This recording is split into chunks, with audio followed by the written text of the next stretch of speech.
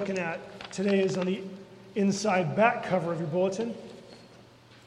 There's also a place to take notes there. We're going to be looking at 2 Timothy 2, verses 1 to 5. Our focus is going to be verse 5 today, but we're going to start in verse 1 just to catch the context. So 2 Timothy 2, verses 1 to 5. Friends, listen. This is God's word. You then, my child, be strengthened by the grace that is in Christ Jesus, and what you've heard from me in the presence of many witnesses, entrust to faithful men who will be able to teach others also. Share in suffering as a good soldier of Christ Jesus. No soldier gets entangled in civilian pursuits, since his aim is to please the one who enlisted him. An athlete is not crowned unless he competes according to the rules. This is God's word. So we're talking today about athletes. Athletes. I want to show you just a couple of athletes here up on the screen. These are athletes who have something in common. They cheated. They cheated. Some of these are more familiar to you than others. We have Lance Armstrong. He fought and he beat cancer in this amazing bout with cancer, but then he went on to win the Tour de France 7 years in a row, more than any other person in history. But then over the years, teammate confessions, investigation, and intense media pressure ultimately led Lance Armstrong to confess to one of the most sophisticated drug doping schemes in cycling history. And because of that, he lost his titles, and he is now currently enveloped and swarmed by lawsuits that could cause him to go bankrupt. And we have Barry Bonds. He's hit more home runs than anyone else in baseball history, but his achievements and his career are tarnished by steroid use. In the middle, Ben Johnson and Marion Jones. These are two Olympic athletes who won gold medals, but they also took drugs, and so forfeited their medals and their records. Marion Jones has also served jail time for lying about what she did. And then this other one's crazy here at the top. This runner is actually two runners, Sergio and Fika Matsaneng. They are twin brothers who entered South Africa's 56-mile ultrathon some years ago, but they entered as one person. One of the guys ran the first half of the race, went into a porta potty, out came his brother, and finished the race. What's really awful is that they came in ninth.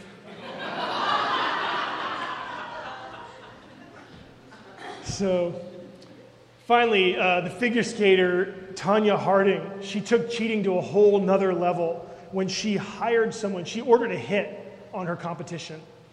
She actually paid and hired somebody to injure Nancy Kerrigan, and did it, which left her able, and she won the 1994 national championship in figure skating. So then she got found out, and she's mud. Each of these athletes cheated to win, and they were disqualified. Paul is saying the same thing is true in the Christian life. He's saying if you don't live by the rules, you will not win. If you don't live by the rules, you won't win. That's the point he's making here in this single verse. Now, we saw this a couple weeks ago. Next slide. We saw this. Grace has no conditions, but it does have direction. Right? Salvation from God is free, but it has a direction to it. And so the point here that Paul is making is that you can't cheat and then win with God. You can't cheat and win with God, because when you cheat, you're actually not aiming for God anymore. Okay? We're going to think about this. The grace of God directs our life toward knowing Him, toward experiencing Him. And when we cheat, we are not aiming toward Him anymore. And when I think about this, athletes who cheat, they're actually competing for something different. Okay, when you begin to cheat, what you're doing is different from what everyone else is doing in some significant ways. Track with me. I think there's something really transcendent in sports. I think sports is something that it shows us the image of God. It shows us some really amazing things about life. There's joy in sports. There's exhilaration in competing. And there's something deeply satisfying in pushing yourself to your physical and psychological limits and even going beyond your limits in competition. Competition can bring out the best of us in significant ways that ought to be celebrated. But when people cheat, there's something else that's going on. Because they're no longer competing for a medal, or just for a championship. They're competing now for fame, right? They're competing now for money. Maybe they're driven by an inordinate need for accomplishment, an inordinate need to prove themselves or be accepted by someone. And we know that their goals are different because they're cheating, right? Cheating is playing by a different set of rules. And the rules that you follow, the rules that you hold yourself to, they're a window into your heart. Okay, they're a window into your heart. And so here's the first blank to fill in on your outline. In the next slide. The rules you follow show the goal you're chasing. The rules you follow show the goal you're chasing. When you cheat, all of a sudden your need to win has gone up. You're not playing just for the competition. You're not competing just to be able to see the best that you can do. But now there's something else going on. And the rules that you follow show the goal you're chasing. Now, we can see this in the workplace, right? Even in the workplace, the rules of a company show the goals that they're chasing. It's felt in the culture that companies create. Just a couple of quick examples of this. I read some articles this week about Amazon, Amazon.com. Really one of the most incredible companies that give customers the most amazing experience. And their actual stated mission is to be the most customer-centric company on the planet. Okay? That's what they want. That's part of their rules. And what's interesting is that at Amazon, according to the folks that I read this week, was that the rules are that the customer comes first, even to the detriment of the employee. Okay, the customer comes first, even to the detriment of the employee. And because of that rule, they have created a culture that is so stressful, that causes so much pressure to be put on their employees, that they have one of the highest turnover rates in all of Fortune 500 companies. People don't stay there. One article I read, there's an employee who's been there for 18 months, and already 36% of the employees at Amazon joined the company after this person came on board in 18 months. And there are people who just talk about the abusive culture that Amazon has to their employees. So it's the rules that they follow show the goal. And in this case, the goal is customer to the detriment of employee. Now, the flip side would be like Southwest Airlines. Southwest Airlines, the founder, the CEO, he's not there anymore, but Herb Kelleher, he actually said that his philosophy, his rule was, we take care of our employees first. Because we know if we have happy employees, they will make happy customers. And that's seen in the culture. It's seen in the goal. Like the goal is shown in the culture of the company because people at Southwest have fun. They enjoy working there. And Southwest is consistently at the top of the best places to work in our country. And so it happens in the workplace, but it also happens to us in our personal lives. Okay? The rules that we live by actually can become our goal, right? If our goal is money, then the decisions that we make and the rules that we live by will be dominated by how much something costs or doesn't cost, right? This is something that I deal with, something I struggle with. If our goal is pleasure, right? If our goal is pleasure, then the rules that we live by are going to be dominated by what makes us feel good or doesn't make us feel good. How much pleasure do we get or not? Now this verse, again, verse 5 in 2 Timothy 2, it's teaching us that if God is our goal, then the rules that we follow should also lead us to God. Okay, and this impacts the kind of leaders that God wants us to be. And so, our first point that we're going to see here is that leaders worth following commit both to God and His rules. Okay? So, from God's perspective, leaders worth following commit both to God and His rules. Okay, it's not enough to say I love God if you don't follow God's ways. Okay, that seems kind of obvious, but so many of us live lives where we say, yeah, I'm a Christian, yeah, I love Jesus, yeah, I follow Jesus, but we don't spend a whole lot of time following God's rules.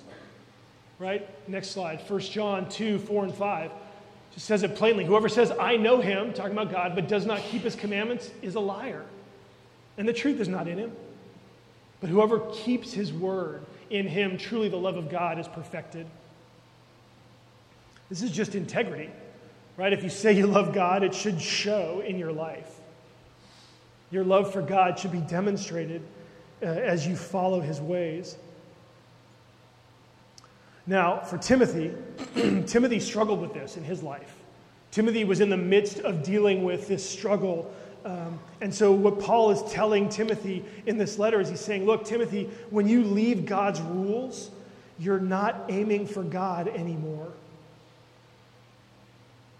If you don't follow God, you're not heading in his direction. You're not moving toward him. Paul's saying God's rules create a path that leads toward him and toward a greater experience of him. And if you're not on this path, then you're not moving toward him and you won't reach him.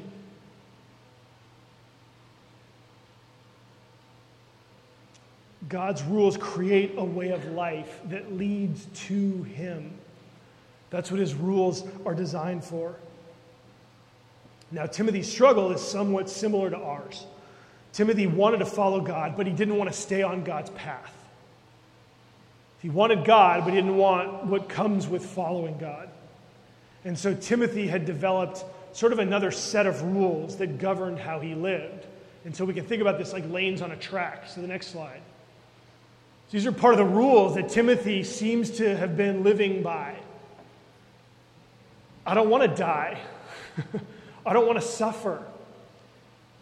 Right? I don't want to have to be bold in my life. These are some of the rules that Timothy was living by. I'm ashamed of Paul. I don't want to associate with Paul or with the gospel that he is preaching. And then Timothy just struggled. I can't do this. I'm not strong enough. I can't do this. These are the rules that were governing Timothy's life. These were the rules that Timothy was living by. And Paul is saying these are not God's rules. These are not God's rules. Instead, what Paul wants Timothy to re-embrace is God's rules, which is the next slide, which says, I'll do whatever God wants. If you want to know how to compete according to the rules, this is one way to describe it. I will do whatever God wants. This is what it means to have Jesus as Lord of your life. Right? To say that you love him, but you're not willing to follow him is a lie. God's path includes determining in your life that what God wants is the most important thing. Okay, that's part of what it means to be a Christian. To commit to God means to commit to his ways. And so, for Timothy, we see that whatever God wants is that it includes suffering, right? And we've seen that. We've understood that God's path includes suffering. So let me give you just a little bit of a fuller description of God's rules. So we saw this last week, but it bears looking at again. God's rules are God's path. It's kind of simple. These are the things that God says are required for all of us to be on his path. Worship, community, spiritual maturity, so a growing and deepening sense of being like Jesus, serving others, and then making disciples. That's both sharing the gospel with people who don't know Jesus, and then it's helping people who do know Jesus to know him better. Right? This is God's path. And so Paul is making it clear that these paths, in this verse, he's saying these paths lead to different places. Okay, let's go back to go to the next slide. Paul's saying if you want the crown, you need to compete according to the rules. And so God's path leads to the crown of eternal life. It leads to the crown of God in all of his fullness, knowing him and being with him forever. These other paths lead to death. These other paths lead to separation from God. And so Paul is saying, Timothy, if you want to win, compete according to God's rules. If you want to get to God, you need to be on the path that leads to God. And so, leaders worth following commit both to God and his rules. Our second point today, next slide, is that the path and rules you choose taste like the goal.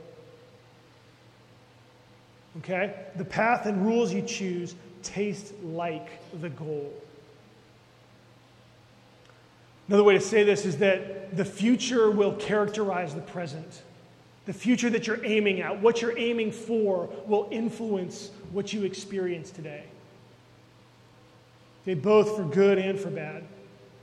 That the path will taste like the goal that you're heading toward. So, for instance, if I'm on the path that's characterized by fear and suffering, a fear of suffering, or a fear of what other people are going to think of me. If I'm on the path that has me ashamed of Jesus or afraid of speaking up, then my path is going to be characterized by fear, right? My life is going to be characterized by uncertainty and timidity. Because I can't put my life in jeopardy. That's part of my rules, right? I don't want to die. I don't want to suffer. And so I'm going to avoid those things that might lead me to suffer. I can't speak up if other people are going to disagree with me. I'm not going to be able to support the good things that I see if I know that I'm not going to be received or I'm not going to be approved by other people. Right? And I mean, the flip side of this isn't just that your life will be characterized by fear, but you actually will not be able to be the person that God wants you to be. There is so much in you that God wants to bring to life. There is so much that's in you that God wants to display for the world. That God wants things in you to come out and to bless other people. But if you live a life of fear and timidity, if you live a life of being more concerned about what other people think than what God thinks, then who you are will never fully manifest. You will never be who God's made you to be. That hurts you and it hurts the people that you love.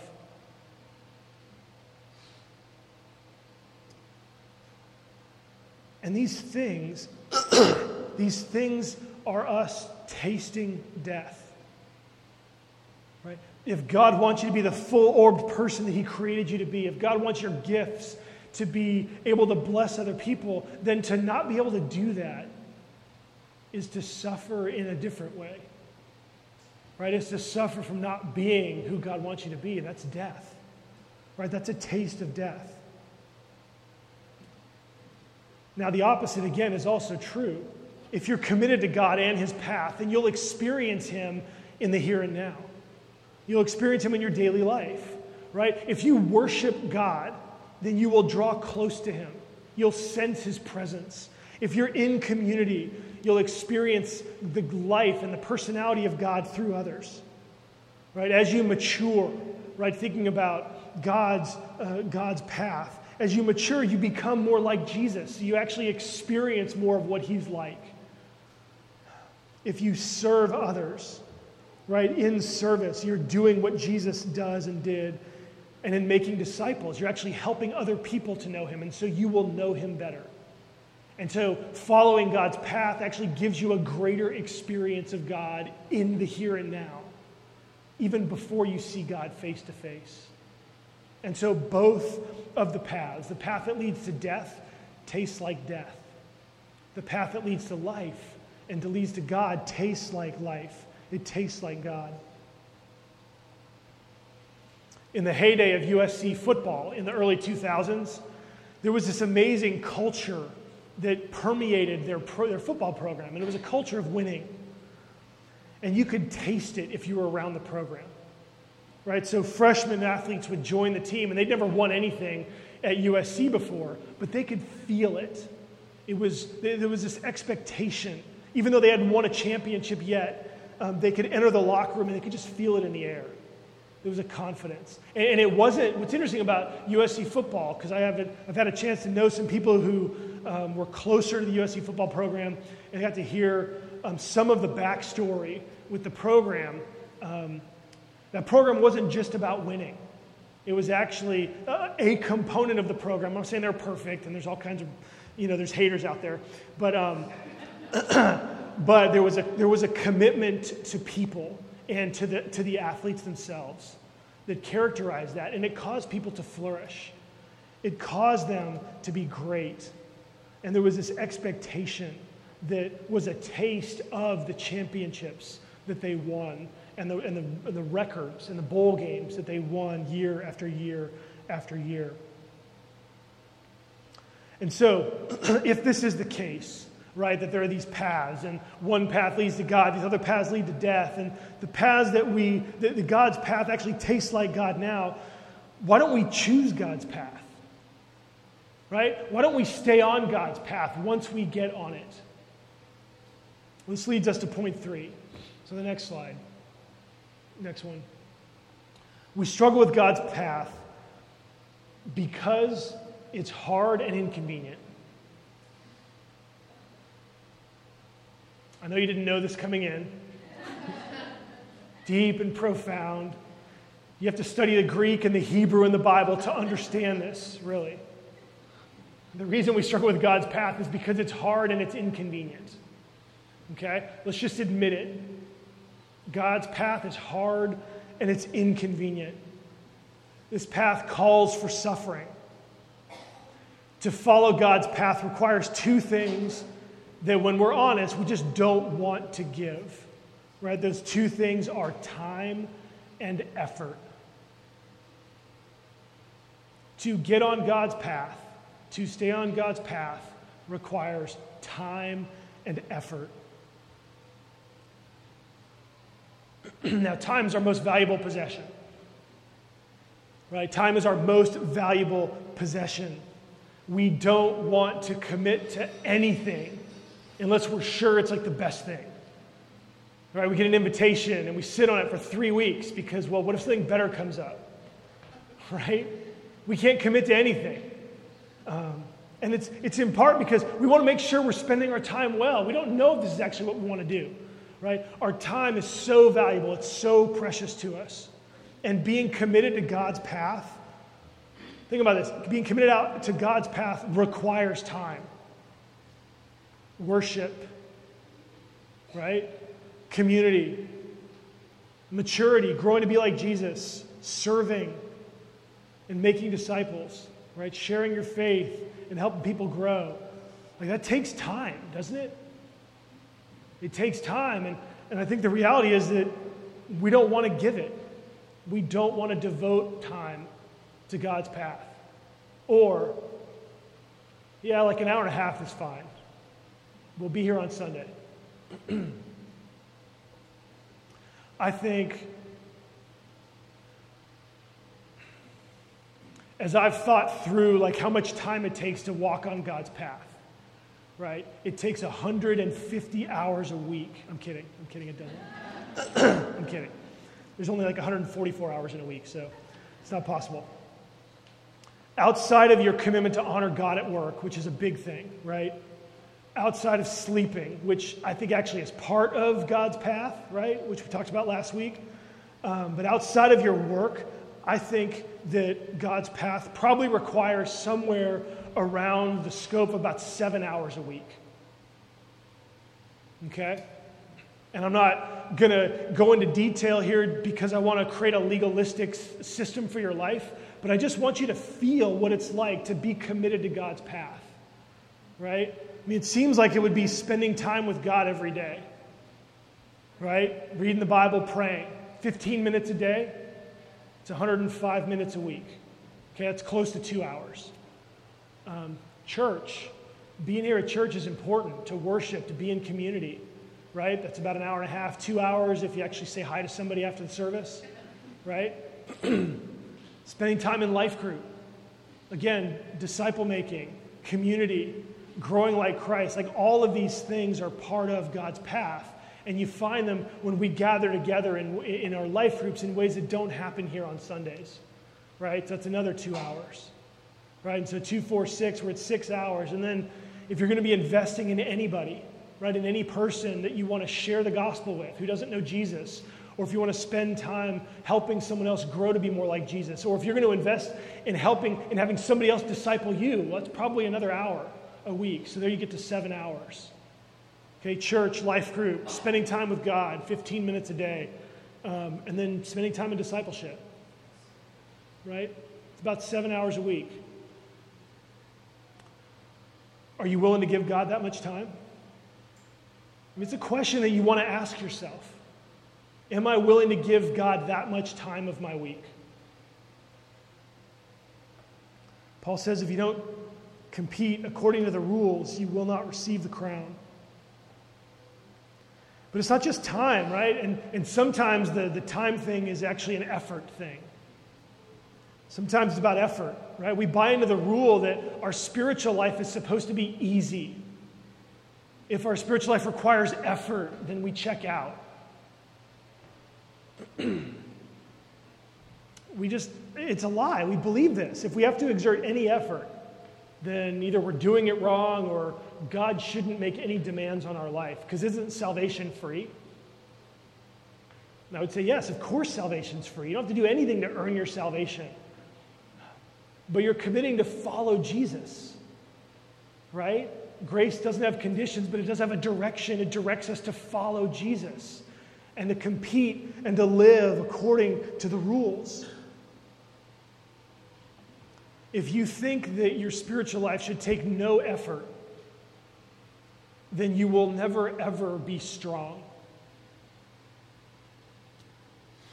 Right? Any athlete that's worth their salt.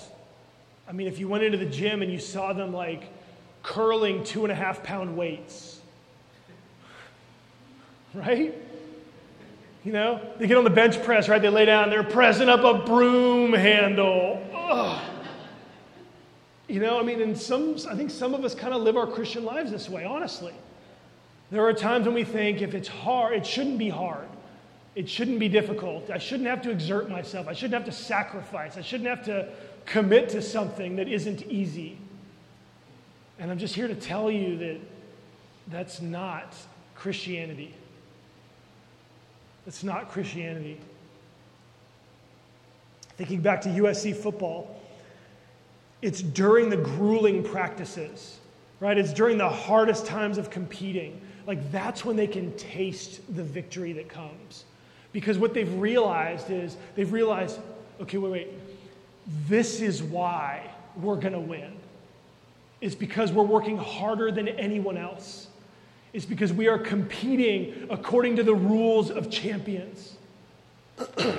And they know it's because they're exhausted, it's especially the hard times. That's what actually equips them to their ultimate goal.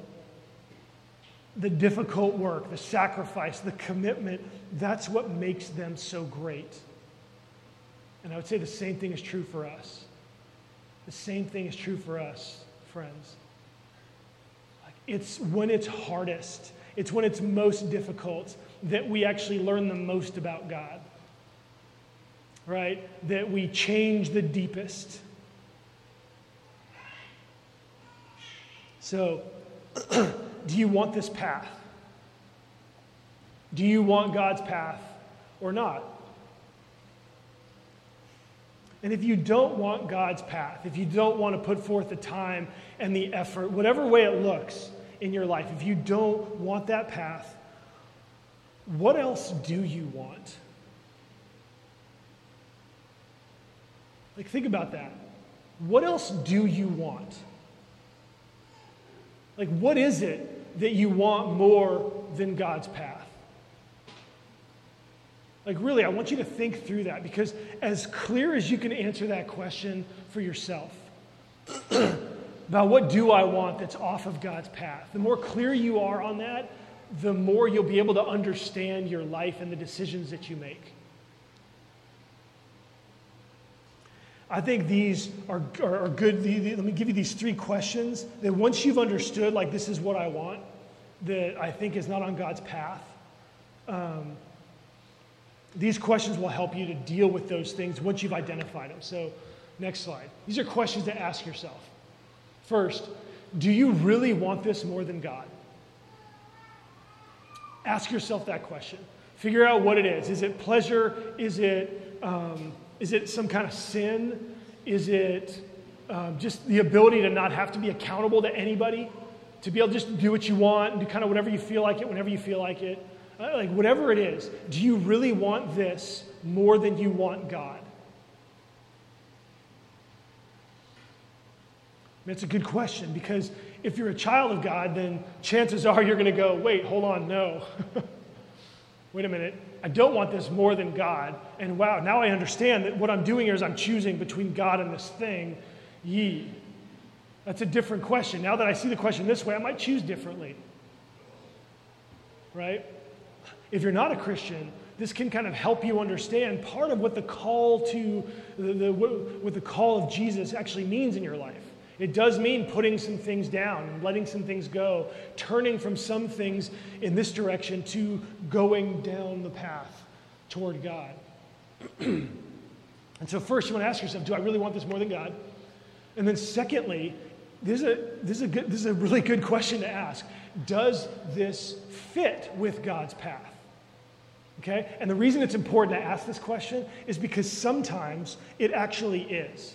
Sometimes the things that you think are not on God's path are actually on God's path. Okay? I'm not saying this is true about everything. I'm not saying that just because you think it is. But maybe it does fit, because remember we talked about last week that God's path includes rest and celebration. Right? God's path includes working and resting, right? All athletes do this. It's stress and release, right? The best athletes know the importance of rest. They understand in order to achieve the greatest goal, in order to achieve top performance, they have to rest and rest well, right? The same is true with God. One day in 7, he says, stop and rest. Every day there's a morning and then there's an evening, and in the evening you stop working. Right? There are rhythms that God has built in. And then there's celebration, right? You can surf. You can enjoy life. You can celebrate people. You can celebrate you can enjoy entertainment, right? This is all part of God's path, okay? The issue is just, are you making sure that your life isn't inordinately consumed with rest and celebration, right? You got to make sure you're getting to the other things also. And so you want to ask yourself, does this fit with God's path? Because if it does, you're golden. I mean, seriously, if it does, then you can engage in those things and turn around and say, God, thank you that I can do these things that I love and enjoy. And God's sitting there going, yeah, that's awesome. Way to go. I'm with you. And then your actual celebration or your resting becomes part of living on God's path. Are you with me? That's good news. It's good news. So do you really want this more than God? Does this fit with God's path? And then third, if it doesn't fit with God's path, why do you want it? Why do you really want it? Do you think it will make you happy? Because it won't. If it's not on God's path, it's not going to make you lastingly happy. It isn't actually helping you on the path to God. It won't last. It won't last. So you ask yourself these questions, and I think they help you get into a place where you can make a wiser decision about the way you spend your time and what you do. And so at this point, there's one other thing that I want you to know about God's path. Okay? There's one way on to God's path, and that one way is actually the way to get back on to God's path. Okay? And that one way is repentance. It's repentance. Repentance is a biblical word that just means that you turn. You turn from one direction to another direction. And so repentance is the way to turn from whatever you're doing that's not on God's path. Repentance is getting back onto God's path and following God. And we can do this because Jesus is actually on this path. On the path. Jesus isn't just at the end of the path, but he is on the path. And he's waiting for you to come back. Getting back on literally just means admitting that you've walked off the path. And for those of you who aren't Christians, that can mean that you are just deciding, okay, you know what? I've been off the path. I've been off of God's path for years and years and years, or maybe my whole life.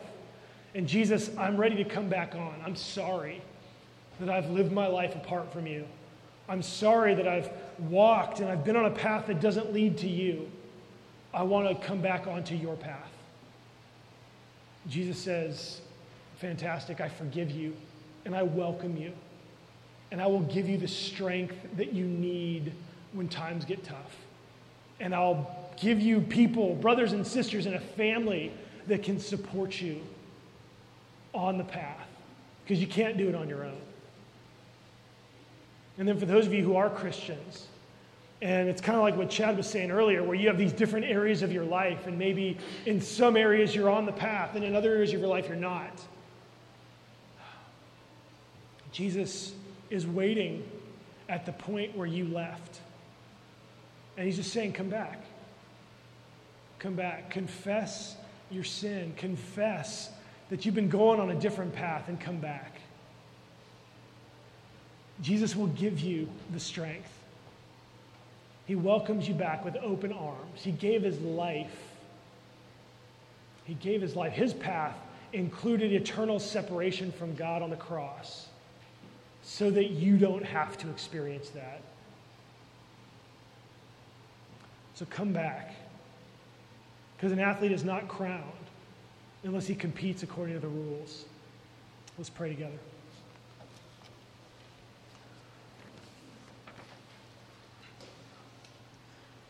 Jesus, thank you that wherever we are, you're on the path. Thank you for welcoming us back with open arms. And Jesus, we know that your arms have been pierced, that as your hands are outstretched, there are holes in them because you took for us the punishment that we deserve. We left the path and you experienced the death so that we could come back and experience you and eternal life. Jesus, would you help us to leave behind the paths that don't lead to you? Would you give us the strength to stay on the path? And would you help us to be able to make specific decisions today about areas of our lives where we want to come back to you? Jesus, we know that you have a crown waiting for us, and that you will crown us with life and righteousness. You will crown us with blessing and vindication and an inheritance of a perfected world where everything is made new. And Jesus, we long for that crown, and as we pursue it, you give us a taste of it so that we know what's coming in the future. And Jesus, would you make it so that our delight in what's coming and the taste that we have here in this life, Jesus, could you make it so that those tastes and that future would keep us on the path? And I pray that you would help us this week to devote the time that it takes to walk with you and to follow your ways. Jesus, let all of us, we're already here, so we're already 2 hours in. Help us to spend time with you each day. Help us not to be alone, but to spend time with your people. And let us make efforts with the things that we do and say to be more like you this week. Help us to serve others and give us opportunities to share the good news with people who don't know you and also to help those who do to know you better. Use us in this way, Jesus. Give us that foretaste of your perfect life. And we pray this in your name. Amen.